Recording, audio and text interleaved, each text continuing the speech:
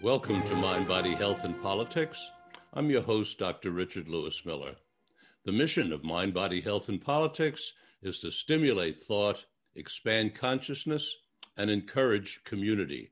I say encourage community because I believe that the vast majority of we humans are friendly tribal animals. And when we live in small enough communities in which we know each person by name or at minimum by face, we are collaborative and we sustain everyone in our community. Today on Mind, Body, Health, and Politics, our guest will be Paul Austin. Paul will tell you about his experience with microdosing LSD and his creating the third wave. Check out the third wave on Google. I invite you to text or call in during the broadcast. Just tap in 650-TALLY-HO. That's 650-TALLY-HO. But first, before our stimulating interview, some news and notes in psychology and medicine. Question: is the ultimate fountain of life simply taking time to slow down? Our world, our country, our state, our county, our community, our neighborhood, and most, if not all of us, are going faster and faster in our daily lives. Runners, swimmers, and other athletes set new speed records. Baseball pitchers pitch faster. Tennis players hit balls faster. Computers and cell phones move faster and at faster speeds. Motorized vehicles regularly set new speed records. We have washers and dryers and toasters and coffee makers, all to get things moving faster. We have 1-minute managers and fast food. We push a button on a screen and items are delivered to our homes. Children want to grow up faster and people want to get there faster, wherever there happens to be. What effect does this cultural agreement on directing us to go faster, what does that have on our subjective experience of how much time we each have to live? Our subjective experience of the amount of time we live is diminishing? Is it diminishing? Do the days, weeks, and months seem to be going by faster? Are all your days merging into one? And if that be the case, what might we feel like if we created ways to reverse direction and begin living slower? Might we feel like we are living longer? Imagine going alone or with a companion on a slow walk, having a slow conversation, or taking a slow ride in the country. What would be the experience of purposefully parking your car far from where you're going and then slowly walking the rest of the way? What might it be like to purposefully eat and drink slowly? Imagine walking around your home slowly with intention on each step. If you resonate to what I'm saying, try a few experiments. Find a safe place to drive slowly and experience your visual perception of the environment at 10, 15, and 20 miles per hour. Create a day in your life which is cell phone and computer free, if you dare. What is your experience of being without your speedy cell phone and your speedy computer? Take time to be in nature. Look around. Rather than fast-moving images on screens, what makes up your view? Experience writing with a pen or a pencil and paper. See if you can make your handwriting artistic fun. Could it be that the ultimate fountain of life is slowing down the pace of modern life? I'd love to hear from you on this. Text in or call in at 650-TALLY-HO. Now, Let's meet today's guest, Paul Austin, and ask him what he thinks about slowing down as a mental health tactic. And remember, you are welcome to text in or call in 650-TALLY-HO. Paul Austin is an entrepreneur, public speaker, and educator who's been at the forefront of eradicating the stigma surrounding psychedelics, certainly a worthy cause. In 2015, Paul founded The Third Wave, which is dedicated to changing the culture and conversation around psychedelics. Inspired by his own early experiences with LSD and psilocybin mushrooms, Paul's personal mission is to help legitimize psychedelic substances through the lens of intentional and responsible use, ideally beginning at a microdose level. Currently, The Third Wave offers in-depth psychedelic guides, online courses, and one-on-one coaching working at the intersection of microdosing, personal transformation, and professional success. Welcome to Mind, Body, Health, and Politics, Paul. Thank you, Richard. It's an honor to be back on the show. Great to see you again. It's been, 2 years or so since we talked on the Zoom before. And what a 2 years it's been in psychedelic medicine since then. Before, I think last time we spoke, Michael Pollan's book had yet to be published, and that came out in mid-2018, and now there's dozens of companies coming into the psychedelic space. There's breakthrough therapy designation for psilocybin and MDMA. Oakland decriminalized, Oregon legalized psilocybin therapy. So it's just such an exciting area to be talking about. There seems to be a renaissance going on in the psychedelic area, research, use across the board. Do you agree with that? Absolutely, yeah. And that's why that was sort of the impetus and idea behind this third wave of psychedelics is we're really going through this resurgence of interest in these medicines. We as humans have been using mushrooms and ayahuasca and DMT and other substances for thousands and thousands of years. And they just, it seems like they're just finding their way back into global consciousness at the right time, and they're fulfilling a need for healing that so many millions and millions of people have. So it's such an honor to be at the forefront of this and stewarding conversations around, well, yes, these are powerful medicines, and how do we use them with intention, with responsibility, within a framework that leads to not only inner healing, but also external change and external healing in our culture and society. I want to talk to you a lot more about the renaissance that's going on. But first, I'd like to go into a bit of a historical perspective, particularly for those who didn't hear our interviews in the past. I know I interviewed you here on Mind, Body, Health, and Politics, and you interviewed me on your podcast as well. But for those who haven't heard, let's have a little history lesson. Tell us about what got you into this whole thing and how you but how you decided to start the third wave, as I recall, back in 2015.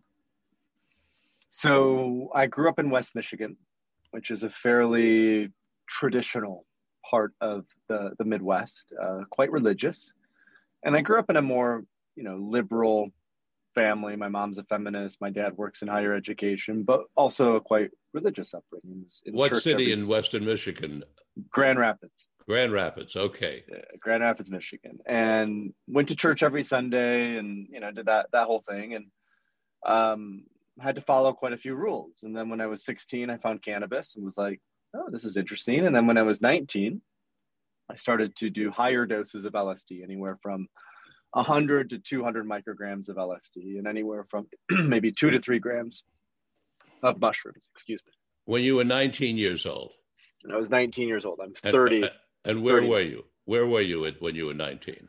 I was in West Michigan. I was going to a college that was pretty close to where I grew up. Okay. In Holland, Michigan. And Oh, in you Holland, know, Michigan, the famous for Holland, the Michigan. for the great tulip debacle. For the Tulip Time Festival, yes, yeah. All those Dutch folks out there, and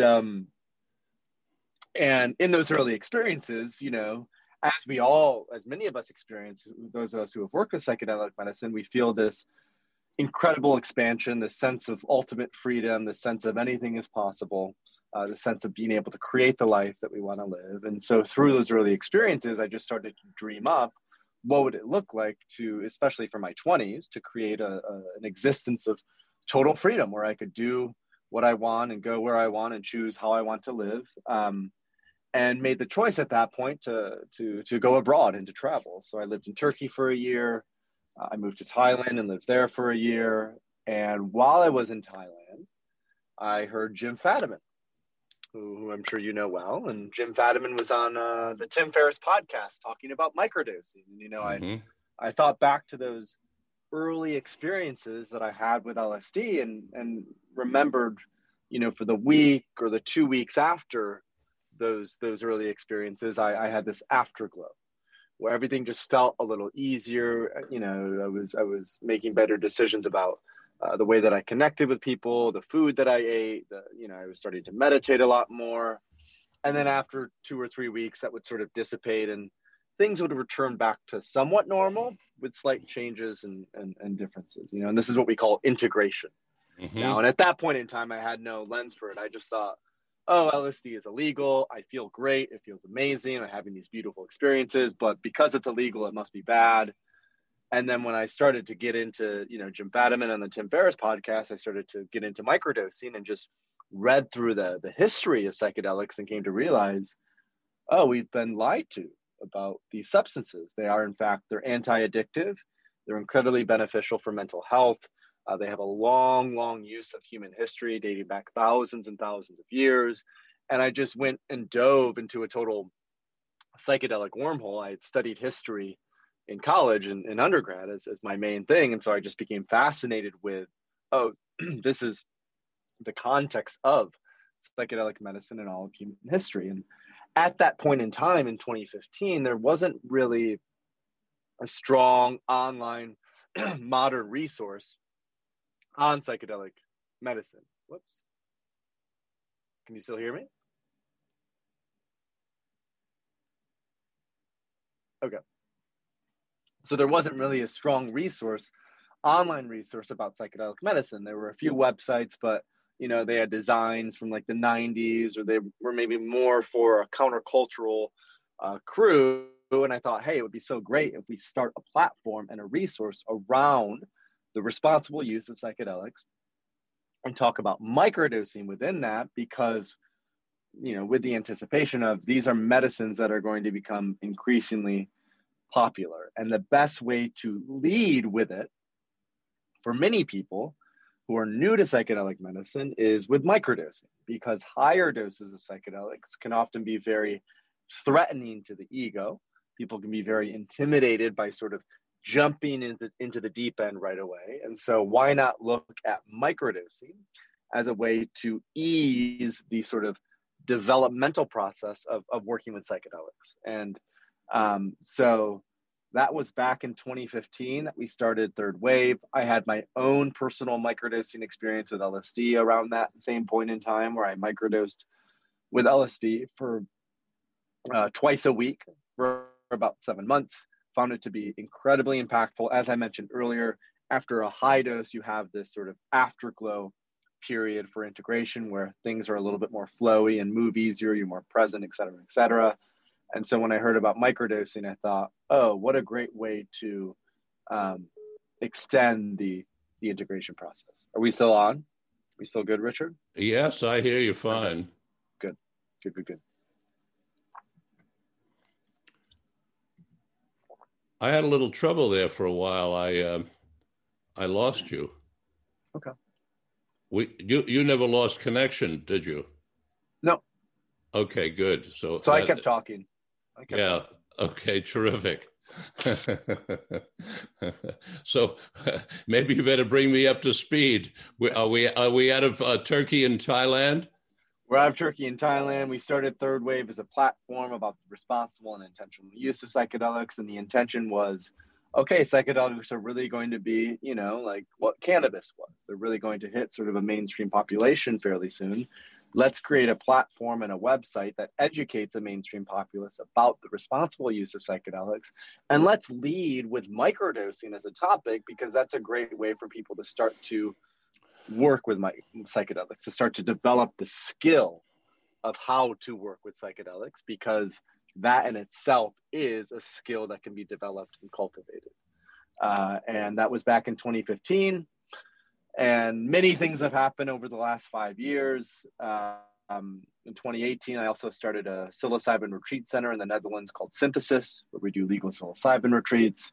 And now at Third Wave, we're really looking, how do we build and create the trusted platform in the psychedelic space? Because as psychedelics grow in popularity, I think the core challenge for a lot of people is, how do you find a clinic, a retreat, a therapist, a facilitator who you can work with, where you feel safe, who you can trust?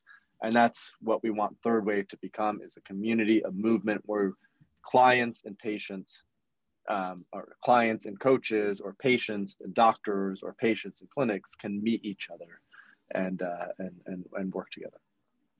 When we moved along in this quote drug war, the avenue towards legalization, which is analogous to using microdosing as a entree to psychedelics, was to focus on medicinal marijuana rather than recreational, because obviously it was obvious to me, going back maybe 30, 40 years or more really, that it was medicinal marijuana that was going to be the gateway to get us in the door, because as soon as the population at large became aware of the medicinal effects of marijuana, there would be a great deal more acceptance.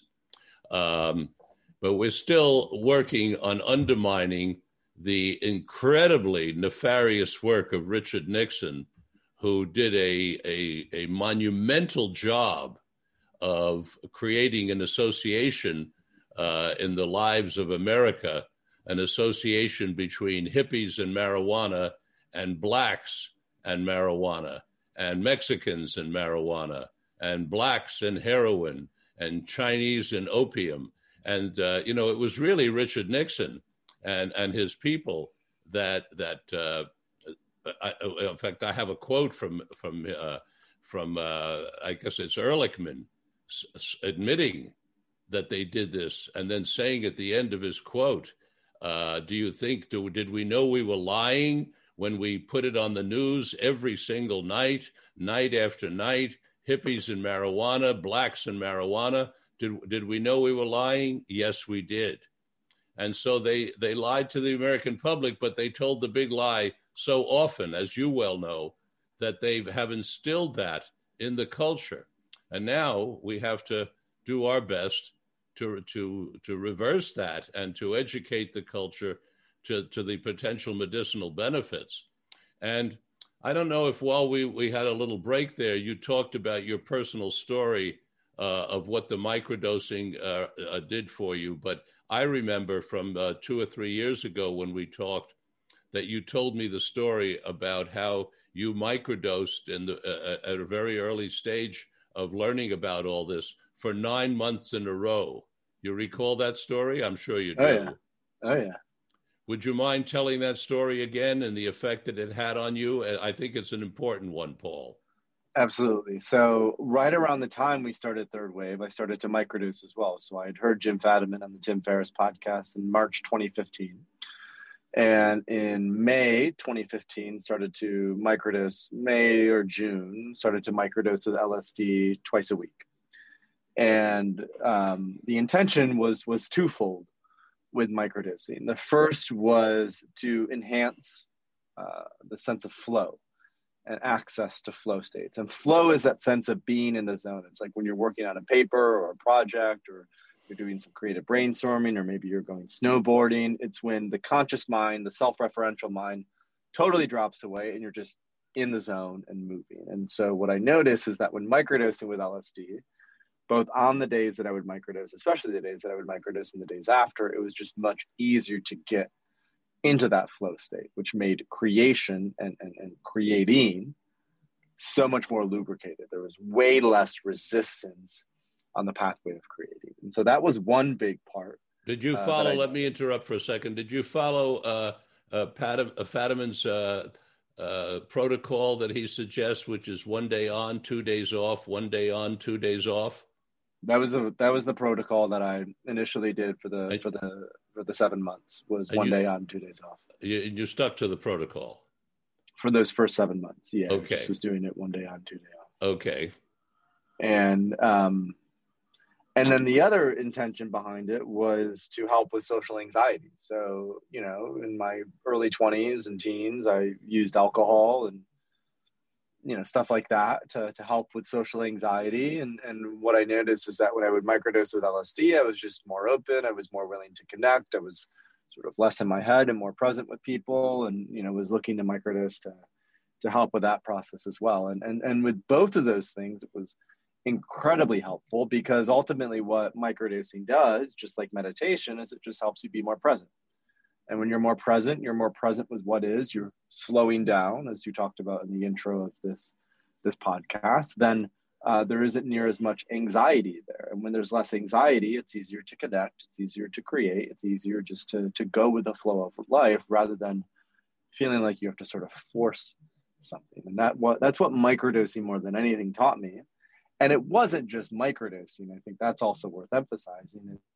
Throughout this period, I was also meditating consistently. I was getting out in nature. I was, you know, I had in terms of the diet that I ate, the exercise that I was going through. Microdosing was just sort of that catalyst, that opener. But it was really about all the lifestyle changes that I also put into place. Have you maintained those lifestyle changes now, 5 years later? Yeah, they've just become integrated into who I am, in terms of the way that I connect with people. And, you know, are they part of your life, the exercise and the nutrition? Yeah, the nutrition, definitely. The exercise, yeah. I mean, I go through different phases, you know, lately I've been doing more capoeira, which is sort of a Brazilian dance thing. I've been doing a little calisthenics, a little jujitsu.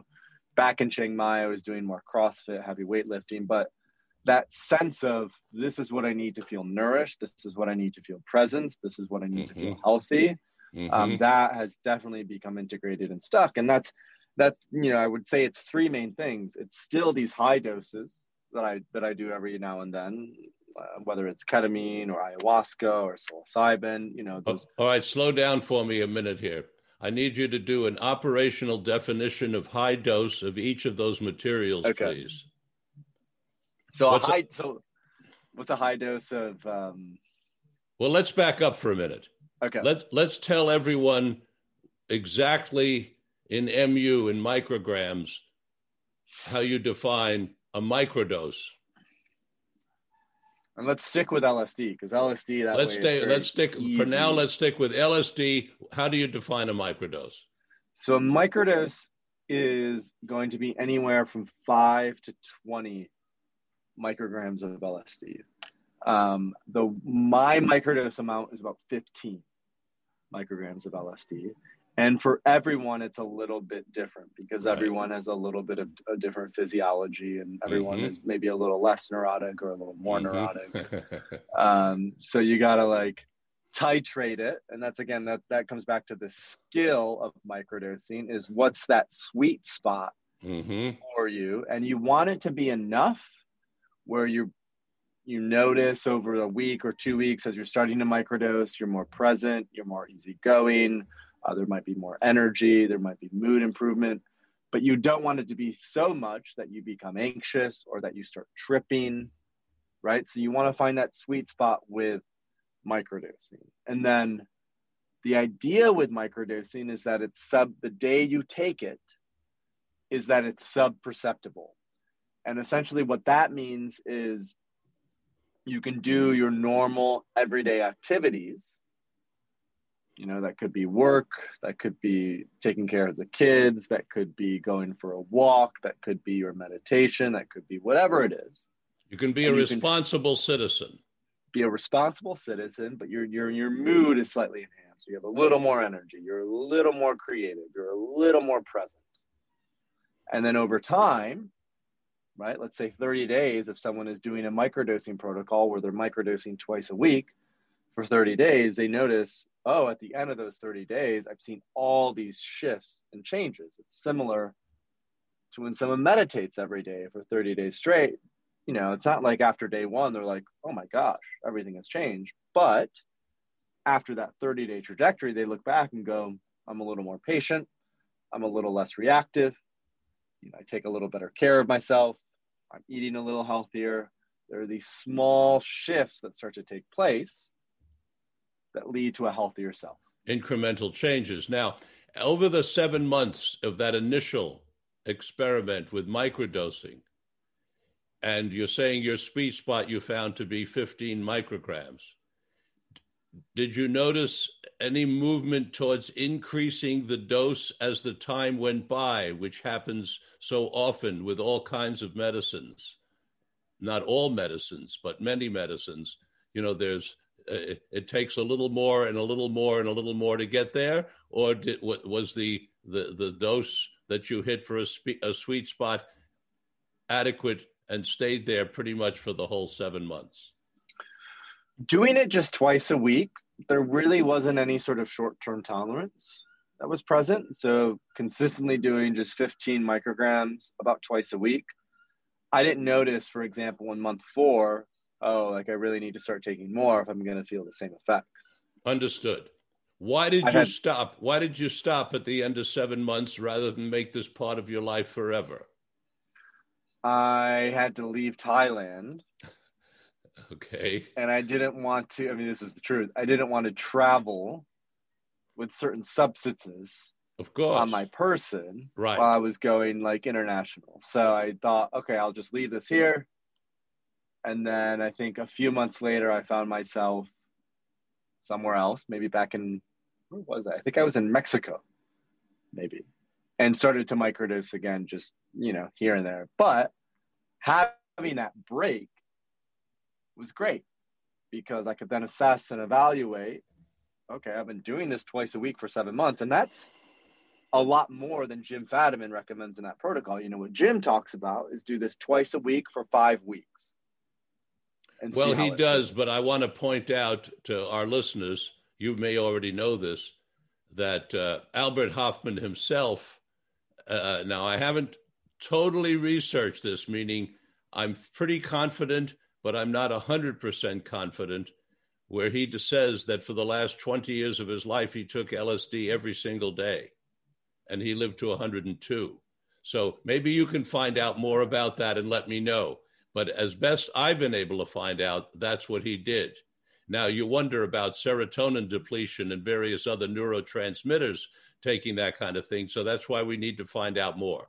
Okay, you told us what you call a microdose. You gave us an idea of what everybody needs to find a sweet spot. It's somewhere between 5 and 20 micrograms.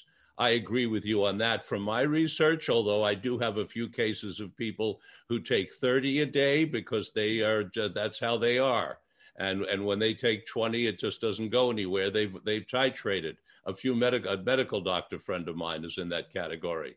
But then when you get up above that number, you're into a slightly different space. You're really not into psychedelic hyperspace at 40, but you're moving in that direction, and that's not what we're talking about for microdosing.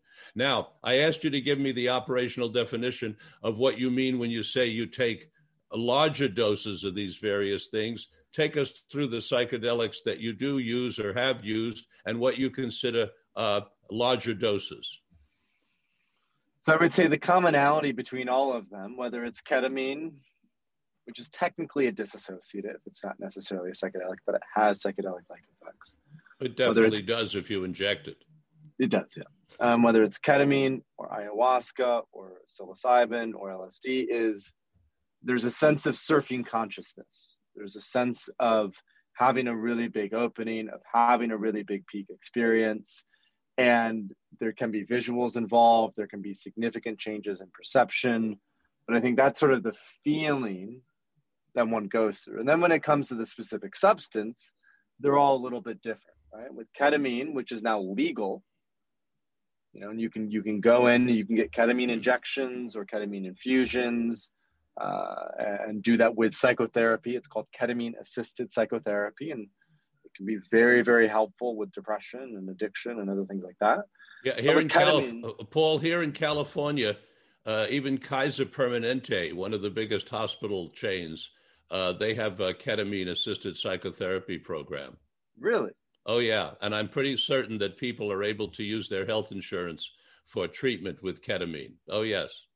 And so that's and we have some colleagues of mine, Genesee Herzberg and Jason Butler, two doctors, started a ketamine assisted psychotherapy institute for economically challenged people in Oakland called the SAGE Institute. You want to check that out sometime. Yep. SAGE Institute is great. Oh, you've heard about them? Mm-hmm. Yeah, great. So, and there are all these that are. So I want to talk specific numbers because people want to know, and we also want to refer them to Erowid, of course, where they can get specific information on dosage. Erowid is EROWID for you all listening. By the way, if you want to ask Paul a question, remember 650-TALLY-HO. So let's get back to numbers here, Paul. It's important. Mm-hmm. So with ketamine, I've been doing it in lozenge form, and I usually do 300 milligrams of ketamine in lozenge form. And that's a lozenge that you put in your mouth and you swish around, and that leads to a largely disassociated state. And I'll usually put on a playlist and just go into it and surf in it. And I've been doing that with a company called Mindbloom, which does telemedicine ketamine therapy, where they now can legally send ketamine lozenges to your home, and you can go through a treatment program, which is perfect for COVID because many people are in quarantine, stuck at home. So for ketamine, 300 milligrams for lozenge form. For intramuscular IV, it's similar, I want to say, 200 to 300 milligrams, but I haven't done that before. So ketamine has a few different things. With LSD, let's talk about LSD. LSD, a psychedelic dose, a high dose, is anywhere from 100 to, let's say, 500 micrograms of LSD. And you can go above that as well. Stan Grof, who we both know is a well-known psychiatrist who did LSD psychotherapy, would even give patients upwards of 1,000 micrograms of LSD if they were highly neurotic. But most people for high doses of LSD, it's anywhere from 100 to 500 micrograms of LSD. I interviewed someone on this program a few weeks ago who typically takes 200 to 400. A psychoanalyst in New York named Winninger, and Charlie. You know Charlie? I know Charlie. Oh, Charlie's great. Well, Charlie told me he took 5,000 micrograms one time. I know your jaw's dropping. So did mine. But I think he said it was an accident. He didn't. But maybe it wasn't Charlie Winninger. I shouldn't say that. Anyway, the most that I've done is I think 400 micrograms of LSD. To do 5,000 would be. Yeah, I think my highest number, and it was a long time ago, was 750. I've got a question here for you. One of our listeners says, when you're using the word tripping, Paul, what do you mean by tripping? So the word tripping would be having a peak experience, having a high dose experience where there's changes in your visual perception. There's probably changes in your emotional perception. There might be a sense of ego dissolution that's dropping out of the way. There's a sense of enhancement of touch and sound and taste and all these other things. That would be sort of a typical psychedelic trip, if you will, a psychedelic experience. So give me a rough guess now of how many times you've ingested a psychedelic material in your lifetime that you would refer to that experience as tripping. What's your total number, roughly? Probably 60 to 70 times. And no, probably 100 times actually. Okay, this is important. This is important data because the other day I was at a meeting and I was talking. One of the people at the meeting is a clinical doctor of clinical psychology in Madison, Wisconsin, And he said that he has taken large doses of LSD 900 times. And what I pointed out to the other person on the Zoom is that he is talking coherently. He looks like everybody else at the meeting. Everything he says is using regular logico-deductive wording. There's nothing unusual about how he looks, how he talks, and if you could smell or taste him, you could probably say the same. And yet he has taken LSD 900 times. That in and of itself is an extremely important piece of information. That's the reason I asked how many times. This wasn't just a trivial question. You have taken it 60 or 70 times in large enough dose that you call it tripping. You've had, major changes in consciousness and emotional state. And yet, obviously, here you are, your faculties are functioning beautifully. You've got a great smile on your face, and you're, quote, a regular person. That is extremely important because remember what we were fed for the last 53 years is that if you do this stuff, you're going to be jumping out of buildings, you're going to be standing on your head, you're going to be looking like a raving hippie in the Haight-Ashbury, and all kinds of other ridiculous activity. And it's obviously, as more and more of us come out of the closet about this, and I love what you're doing, it becomes more and more obvious to the public that all of that was hogwash. It was disinformation, really, disinformation used to weaponize the media against certain people, mostly of color. That's really what it was about, mostly of color. And that's why our jails, as you know, are full of people of color, because the police then acted on that and put people away for it. And of course, you know how irritated, if not enraged, I am about this whole matter. And I'm going to keep talking about it probably for the rest of my life. Because it's outrageous. And until we do something and empty those jails and stop this activity, it will go on, right? It's part of what's called institutionalized racism. We're focusing on one piece of the institutionalized racism, which is weaponizing medicine against people, right? And thankfully, I think it's worth emphasizing, Richard, that we're seeing more and more changes and shifts. We're seeing cannabis, in terms of cannabis becoming legal and psychedelics now becoming decriminalized, and Oregon as a state just decriminalized all drugs. I think Vancouver and the whole entirety of Canada is doing that. I just saw something about, I think New Zealand is decriminalized. So we're seeing those shifts, but it's still, we're only 10% there. Exactly. There's still a lot of progress in the next, but I'm optimist. I'm optimist. I'm Yes. an optimist. Yes. In that by the end of this decade, I think we'll have reached a significant tipping point in that war on drugs. Well, that's part of what I love about you calling your program the third wave, because this is a wave. And by the way, let's take a little sidebar here and tell our listeners why you call your program the third wave and what the other two waves are before it from your perspective.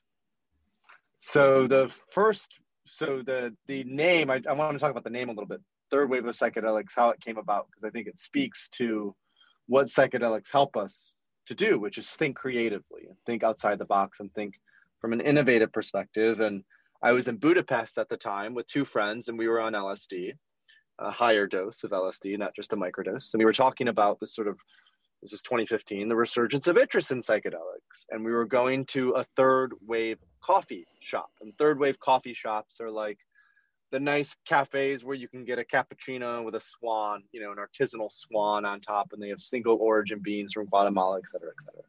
So we're going to these third wave coffee shops. We're talking about psychedelics, and we're trying to come up with a name of, well, what's going on? How do we sort of frame this resurgence of interest? And kind of we came up with this idea of, this is the third wave of psychedelics. And then we're like, that sounds interesting. Like maybe there's something there. And then upon reflection, as I started to read more and more about, like I said, I studied history in undergrad. I love history. As I started to read more about the history of psychedelic medicine, I came to recognize that oh, wow, humans have been using these substances for thousands and thousands and thousands of years. And so that first wave of psychedelics is sort of the classical an indigenous use of psychedelic medicine. So we could go, ayahuasca in the Amazon, which has been used for thousands of years.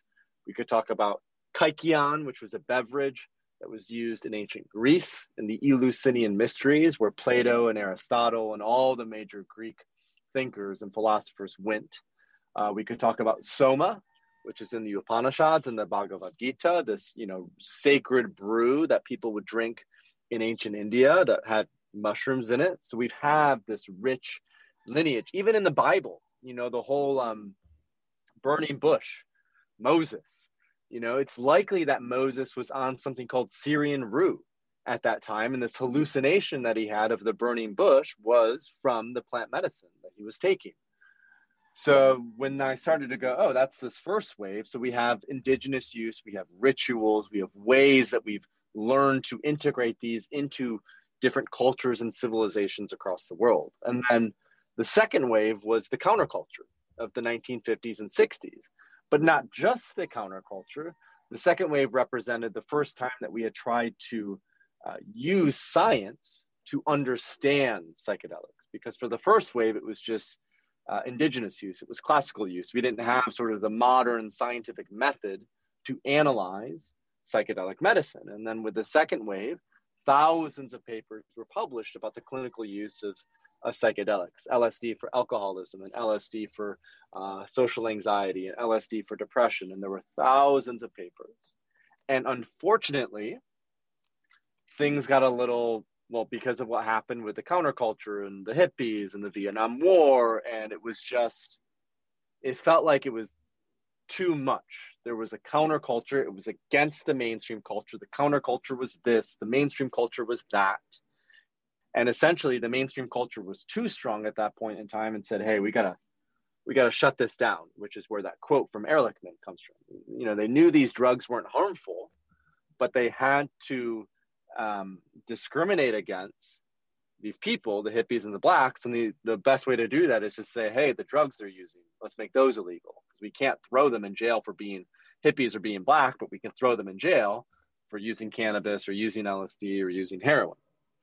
And then this third wave of psychedelics is really looking at the integration of those two. How do we integrate the ritual and the wisdom and the knowledge from thousands and thousands of years of use with cutting edge scientific method to understand how do we use these substances with responsibility and with precision. And that started in 2006. Roland Griffiths published the first paper about psilocybin occasions mystical type experiences. And then over the last 15 years, there have been hundreds of papers that have been published. Michael Pollan published How to Change Your Mind in 2018. MDMA and psilocybin have received breakthrough therapy approval from the FDA. Denver decriminalized psilocybin mushrooms. Oregon legalized psilocybin therapy. And now there are millions, if not billions of dollars of investment that are pouring into the psychedelic space to totally upend healthcare as we know it, which I think is incredibly exciting. And so we're now at this point in 2020, towards the end of 2020, beginning 2021, where it looks like psychedelics will become legal medicine within 2 years in places like Canada and Oregon. Yeah, there's hope that MDMA will be become a prescription drug by that year.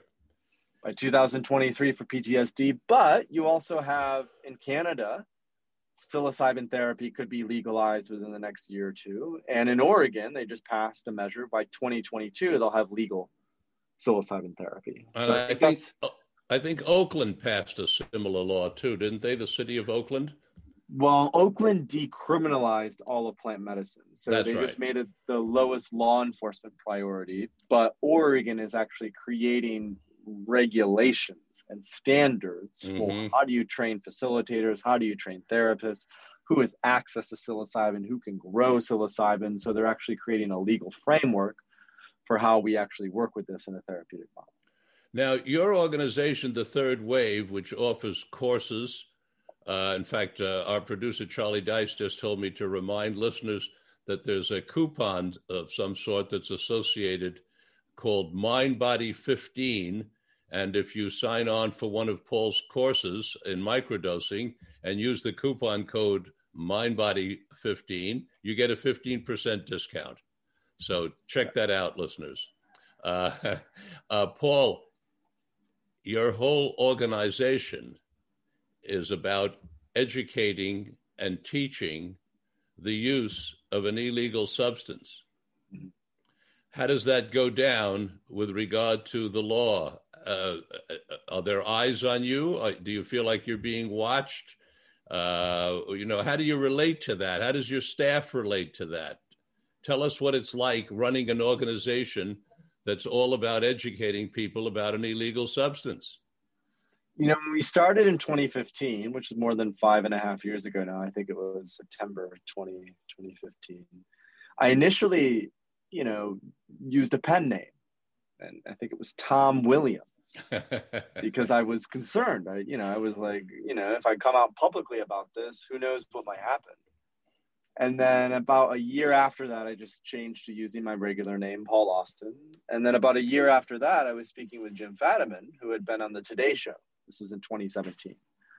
And he was on the Today Show. And apparently there was a DEA agent who was also on the show to talk about microdosing. And the DEA agent essentially said that microdosing is the absolute lowest priority for law enforcement because it's mostly being done by middle to upper class white people.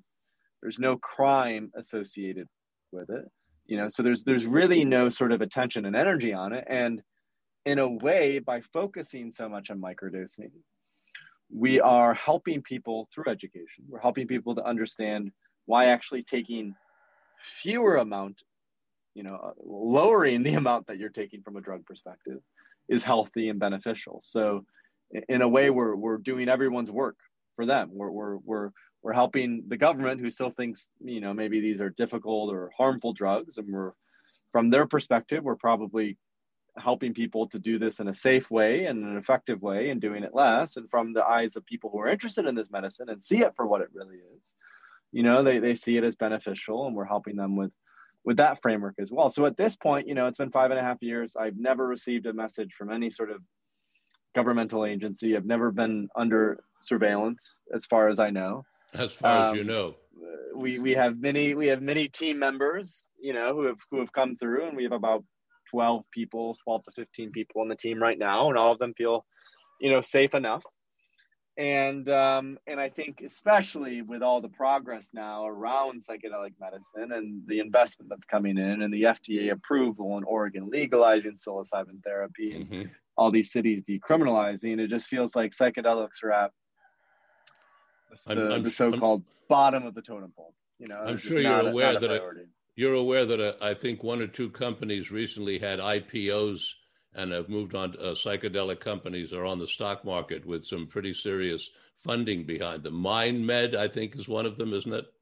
Yep, MindMed is one, and MindMed just hit $1 billion valuation, and then the other one is Compass Pathways, and Compass Pathways is on the NASDAQ, trading at, I think, $50 to $55 a share, and they're at a $2.3 billion valuation.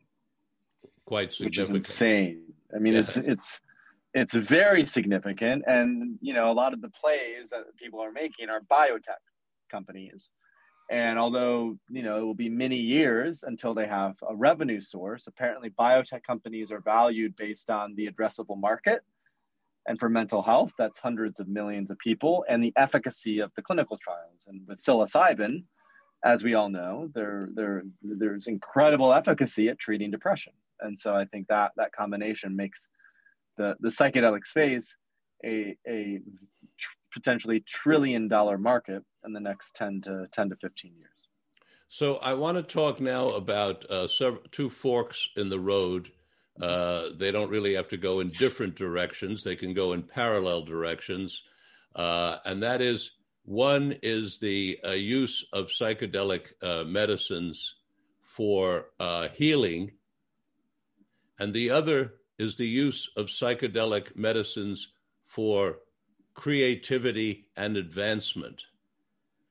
And these are really separate, because the first one, you'd be a patient and you'd be going into some kind of a protocol, some kind of structured situation with a guide, and you would be treated as such for the particular condition that you had, such as depression with psilocybin, and the wonderful work that you referenced that Roland Griffiths at Johns Hopkins has done. And then there's a second track, and which is the track of creativity. And I'd like you to just sort of talk away about those two tracks. So one track is really about healing trauma. It's about this process of becoming whole, of feeling like I can be present, I can be in my body, I can be with things as they come up. I don't live from a place of fear or anxiety or anger or shame. It's possible to drop a lot of the negative emotions and be more present, right? And that's where the vast majority of people who are interested in psychedelic medicine, that's the journey that they're on right now. They're healing trauma. They're becoming aware of things that have been repressed into the subconscious and the unconscious, and doing psychedelics within a therapeutic container that allows the sort of veil to be open and these traumatic memories to be processed and dealt with. So as like a specific example, the reason MDMA is so great at healing PTSD is because in normal waking consciousness, those who have PTSD can't actually talk about their traumatic experiences because it's so overwhelming. In particular, the amygdala, which is where fear happens, when someone who has PTSD in normal waking consciousness tries to speak about their traumatic experience, the amygdala tightens up so much, it contracts so much that they just can't do it. It's impossible.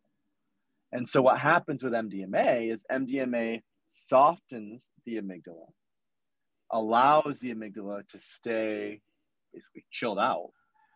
And then within a therapeutic model, that person who in normal waking consciousness can't speak about the traumatic experience, when they're on MDMA, they have a catharsis.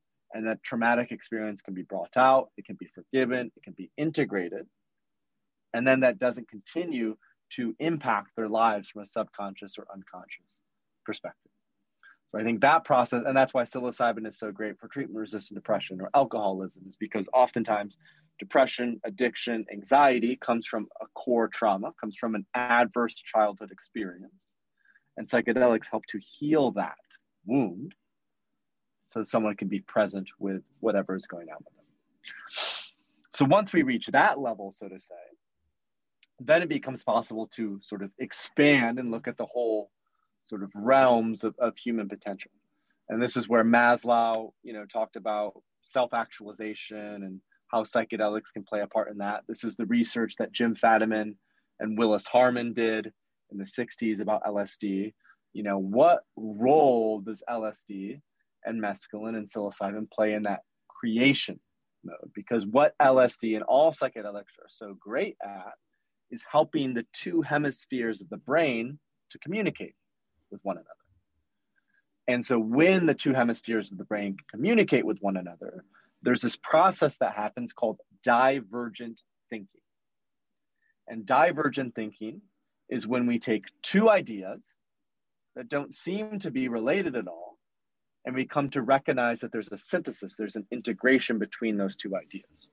So an example of this is when I talked about how we came up with the name of the third wave of psychedelics.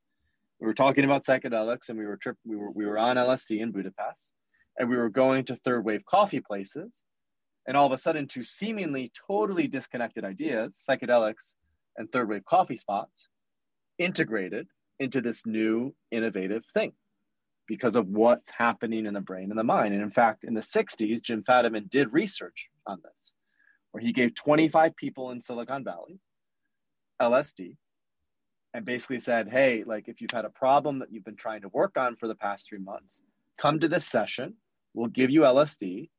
And all of these tremendous breakthroughs happened as a result of that. He had architects, he had engineers, he had managers who were coming with these big problems, and then they were able to find an innovative and creative solution to help with that process. And so in my own sort of personal experience with psychedelics, what I've noticed in that creation process is they really help with visioning.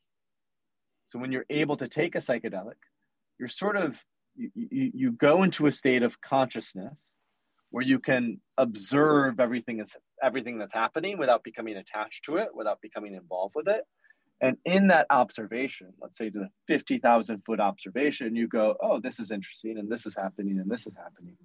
And if you come in with a problem, so to say, or something that you want to solve, because those hemispheres of the brain are communicating really well, you can look at things from different perspectives, unique perspectives that you never would have before in sort of normal waking consciousness. And from my perspective, this is why psychedelics have become so popular in places like Silicon Valley. This is why Steve Jobs said LSD was one of the most important things that he ever did. It's why the computer revolution came out of Silicon Valley in the 60s, because all those people were doing acid who were involved in the computer revolution, because psychedelics can help you see things from totally unique angles and perspectives that you never would have thought of before. When you said, you referenced now several times, going to that coffee shop with these friends. So you're saying that you went out in public and went to these coffee shops while you were on high doses of LSD. You were able to navigate, you walked down the street, or you went, did you actually go in a vehicle? How did you get there? Do you remember? And you're able to do such things. You know, this is beyond the imagination of most people when they hear, 200, 300, 400 micrograms of LSD, if they can relate to micrograms or things that they've heard. It sounds like, for the most part, you're going to be flat on your back or, sitting in a chair and watching the inside of your mind. And certainly if you, follow the great protocols, it's set and setting, and you want to, the last thing you might want to do is be on a crowded street or sitting in a coffee shop. So tell us a little more about that. I see you. Yeah. So those are like two different. So I was with friends in Budapest for a week, and during the week, we were going to like different third wave coffee shops. And then on a specific day, we woke up at like 6:45. We took about 250 micrograms of LSD each. And then we called an Uber. And the Uber brought us to a park that was overlooking all of Budapest, that was overlooking the Danube. And it was like a beautiful park where we then just sat in a beautiful meadow, us three, watching the shifts and everything happening. And then as part of the integration process, later when we're walking around, we're kind of reflecting on, oh, that was such a beautiful experience that we had on this high dose of LSD. And we're drinking a coffee, sober again. I think just that's reflecting on it. And that it's good to clarify that, Richard. Very good to clarify that. Yeah, very much so.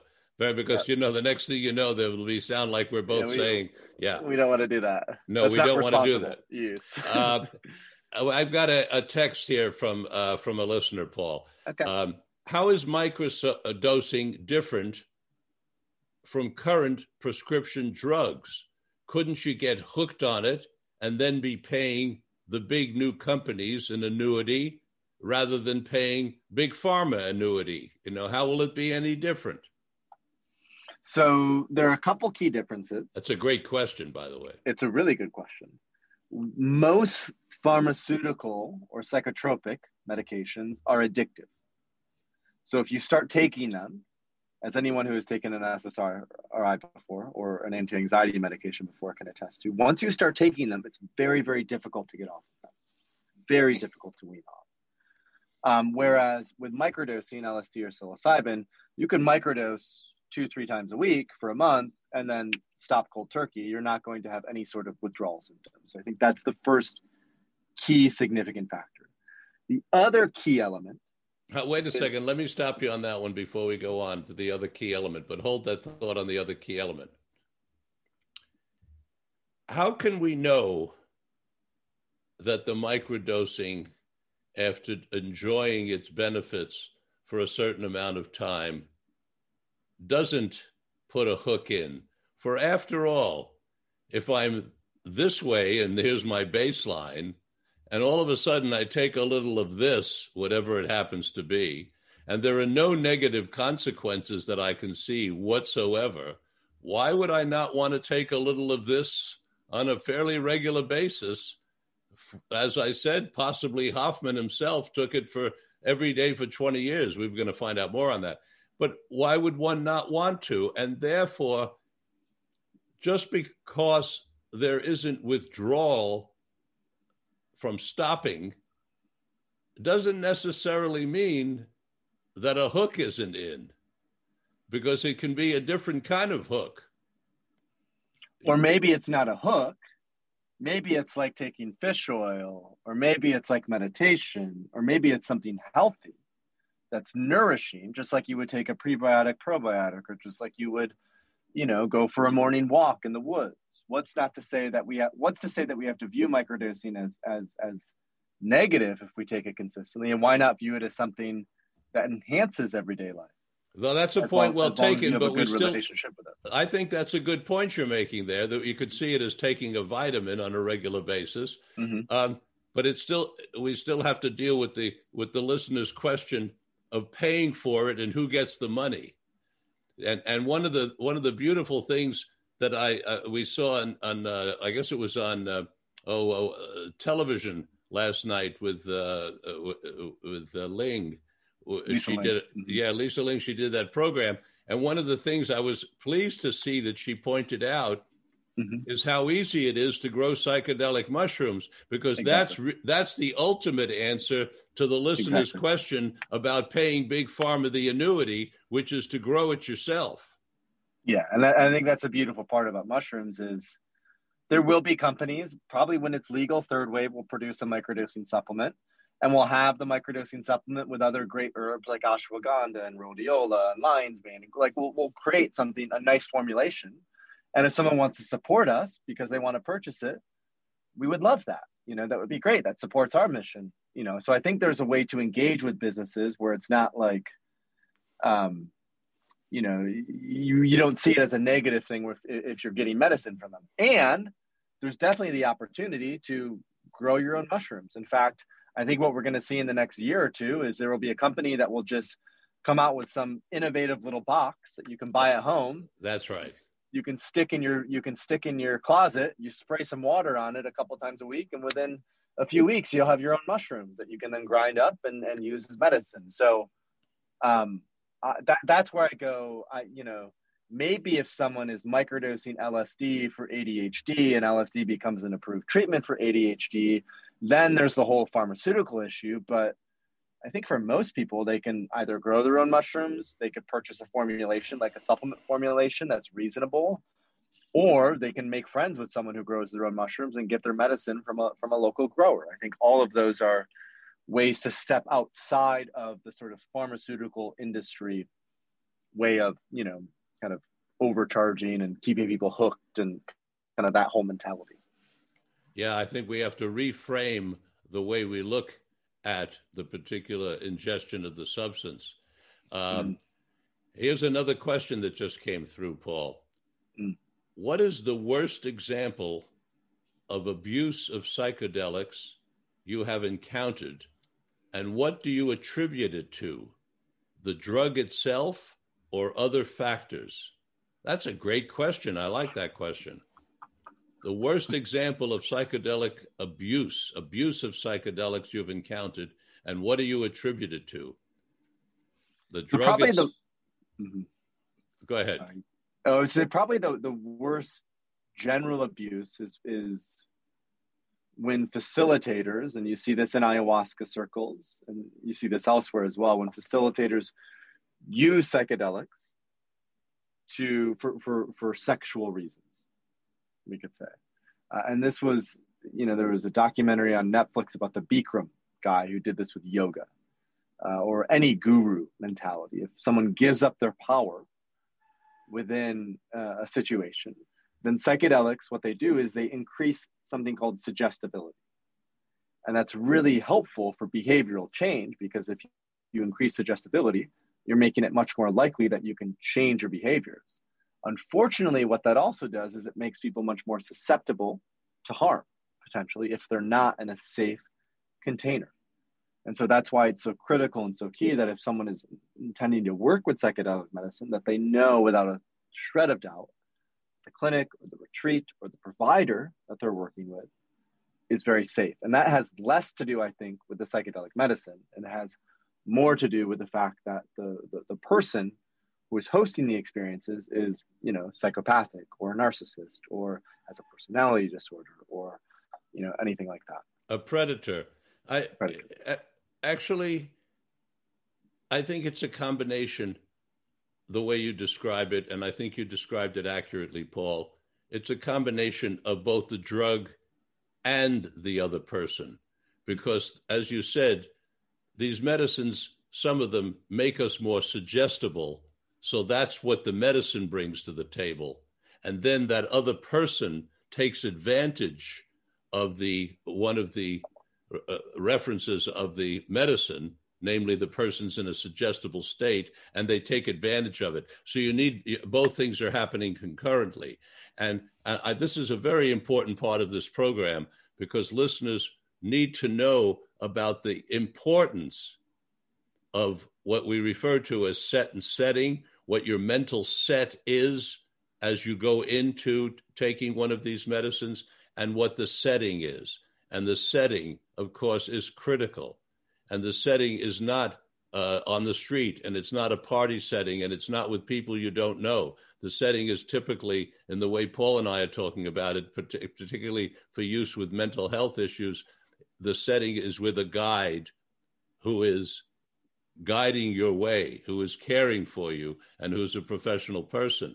As you get more and more sophisticated, the use of a guide can be a friend, and it can be a person who is trained to be a guide, not necessarily a doctor. All of that works so long as it's still someone who knows what they're doing and is familiar with the territory. But we're certainly not saying that these things are to be used cavalierly. And what Paul's pointing out, which is so important, is that when you have a combination of suggestibility and a predator, you have a lethal combination. Very dangerous. And we have seen, for the listener who asked this, yes, we have had some examples of it, and it really tarnishes the entire field when that happens. And those of us who are really fostering responsible use, medicinal use, and the use for creativity, and I certainly want to always come back to that these medicines are not just medicines to treat something. They also happen to be medicines that foster creativity, enhancement of the self, growth of the self, expanded consciousness, and they will be able to be used for all kinds of scientific experiments. And one of the ones that I'm most interested in, Paul, that we haven't talked about in the past, is that I think psychedelic medicines will be the tools for epigenetics.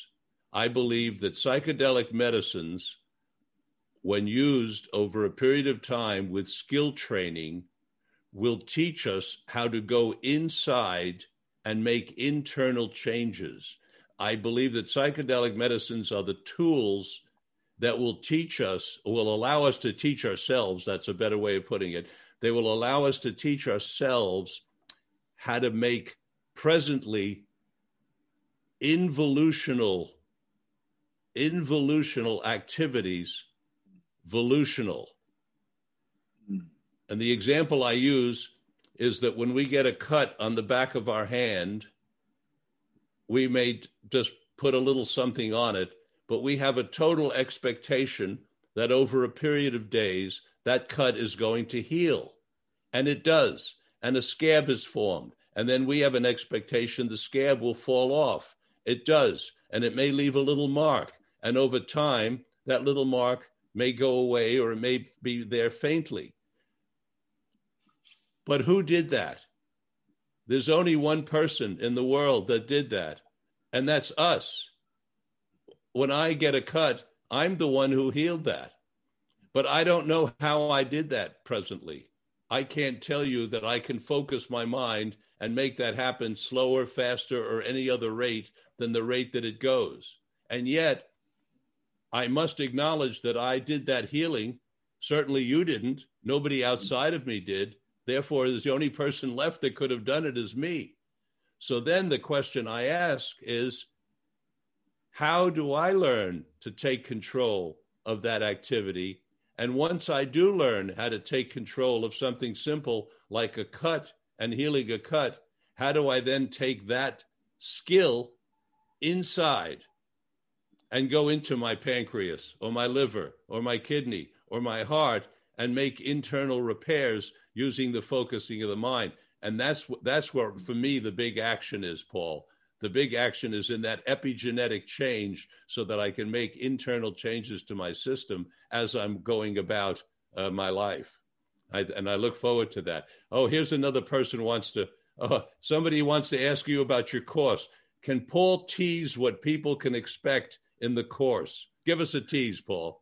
Yeah, we teach like the skill of microdosing more than anything. So the basics of this is how you titrate your dose level. This is how you find your precise dose level. We talk a lot about the lifestyle changes. So we talk about meditation. We talk about breath work, yoga, like what are so if microdosing is the catalyst and the opener, what are the different lifestyle changes that you're integrating so you can be more present? And this gets back to the previous question. We don't want microdosing to be the magic pill. We don't want to give up our power to microdosing. We want microdosing and psychedelics to be that opener, to recognize that capacity is innate. It lies within us to heal and to transform and to be creative. And that's a lot of what we talk about in the course. So the basics of how to do the actual microdosing, the protocols that you do it with, but then also what are the lifestyle changes that we're making as a result of our microdosing experience, so we don't have to be dependent on it if we don't want to be. Yeah, you've anticipated the next question, and you did it beautifully. The next one was speak to the skill of psychedelics, not a magic pill. And that's what you're saying, that it isn't a magic pill. What it is it's a facilitator for allowing us to create our own magic.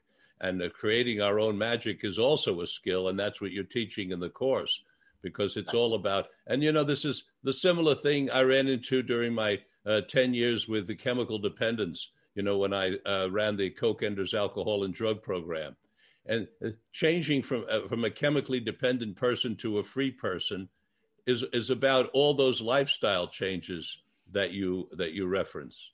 There's no one thing. You don't just quit. You don't just all of a sudden stop. And if lying was part of your activity as a chemically dependent person, you don't learn how to stop lying overnight. It takes skill training over time, practice and practice, along with those other things of becoming a balanced person. And that's what it's about. The other thing that I love about the psychedelic experience is that it calls for interpersonal and intrapersonal honesty. There's something very honest provoking about the experience. Wouldn't you agree? Yes, it helps you look at things from an objective perspective because of the ego dissolution properties. And when you get the ego out of the way, the ego is that protective mechanism of the personality. And when that's dropped, you can just fully be with things as they are and see things in full truth. And it can sometimes be very difficult. It's not always easy to see truth, but it's very healing to see things as they are, the honesty part. Paul, people are listening. If not to this program, they're listening to your podcast. If not to the two of us, they're reading books. You referenced Pollan's book. There's my book, Psychedelic Medicine. I really think, if I may put it this way, that Pollan's book, my book, and Jim Fadiman's book are the trio of importance, because Pollan talks about the personal experience. I talk about with the scientists, and Jim Fadiman is the recipe book. And so we cover the bases with those three, right? You've got the recipe, the scientists, and the personal experience. And so more and more people are going to be seeking this experience. And they'll be coming to you for a place to go. They'll be looking in their own neighborhoods for a place to go. What kind of caveats do you offer people? What should they be looking out for in order to stay safe? And what kind of money should they be spending so they don't get gouged by people who would abuse the finances of this? What can you tell us about that, please?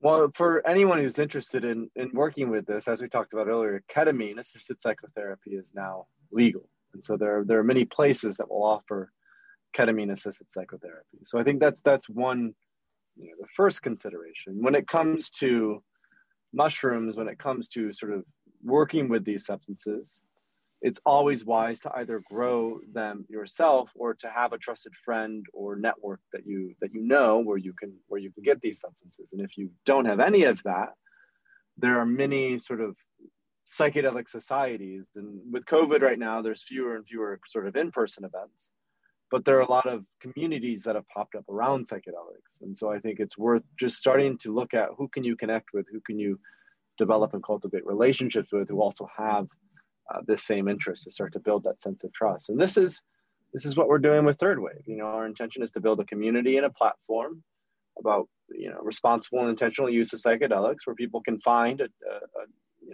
they can find trustworthy education, and they can find a facilitator or provider who they can work with in a trustworthy way. And so I would say the intention in all of this is, you know, just go to Third Wave, and it's called thethirdwave.co. We have an email list that people can sign up for. We send out a newsletter, and just start to get involved there. And as someone becomes more involved in that, you know, we can help guide that and Sherpa them along this path of healing and transformation. Paul, all of these substances were made illegal by a government out of control, and a government weaponizing the laws against certain people. As a result, the cost of these substances is created in great part by the risk taken by those who supply them. So, for example, here in California, as marijuana became legal, the price dropped, because after all, marijuana, which grows out of the ground, probably shouldn't cost more than cauliflower. But it was selling for $400 or more an ounce at one point.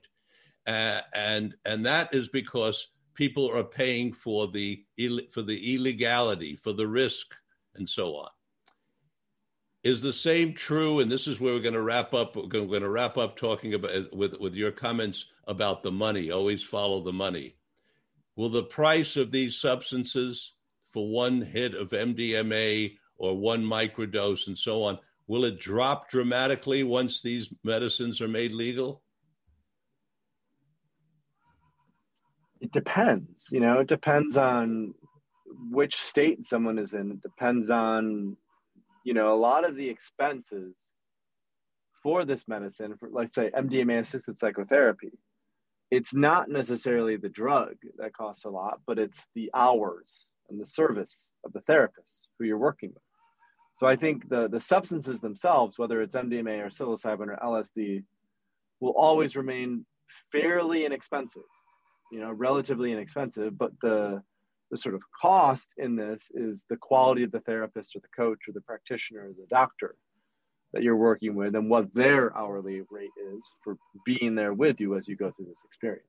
So you're paying for the guide rather than the drug itself. I mean, the drug will cost money, but it will be negligible in comparison to the expense of a guide or a doctor. So I just got a note from our producer, Charlie Deist, and he wants me to once again mention your coupon code to give you a plug here, Paul. So remember, everyone, when you go to the Third Wave and sign up for Paul's great cause, put in the coupon code MindBody15. Anything you want to say in parting before we wrap this up, Paul? Just that I'm very appreciative that we could have this conversation again, you know, revisit it a few years down the line, get the latest updates. And there's been so much progress since that point in time. And like I said earlier, if people need support on their path, if they're looking for a community to start to engage with and interact with, just to go to the Third Wave, which is thethirdwave.co. We have a course, we have a private forum, we have a newsletter list, and just start to look at ways to become involved that way. Because I think the key with all of this, psychedelic medicine and healing, is the sort of connection that comes from community. It's about connection. And in that regard, Paul, let's you and I stay connected only forever. And when you get to California, please get in touch. Let's get together in person and do some talking. I would love that, Richard. And thank you all for joining me for today's broadcast of Mind, Body, Health, and Politics. And special thanks to my producer, Charlie Deist, who makes this broadcast possible. This preceding program was brought to you by Thanksgiving Coffee. The founder of Thanksgiving Coffee, Paul Katzif, is a social worker and political activist who has improved the lives of millions of coffee growers around the world. Paul so much appreciates Mind, Body, Health, and Politics that he created 3 special blends of Mind, Body, Health, and Politics coffee. 3 blends. He donates 20% of all his internet sales of Mind, Body, Health, and Politics coffee to the COVID Response Network, a nonprofit 501c3 whose mission is to protect California's North Coast from COVID. Go to the Thanksgiving Coffee Company website, buy Mind, Body, Health, and Politics coffee, support Mind, Body, Health, and Politics, and support the COVID Response Network. Please, listeners, join me next Tuesday at 9 o'clock Pacific Standard Time for our next stimulating broadcast of Mind, Body, Health, and Politics. Until then, this is Dr. Richard Lewis Miller reminding you that good health is worth fighting for, and it is essential for life, liberty, and the pursuit of happiness.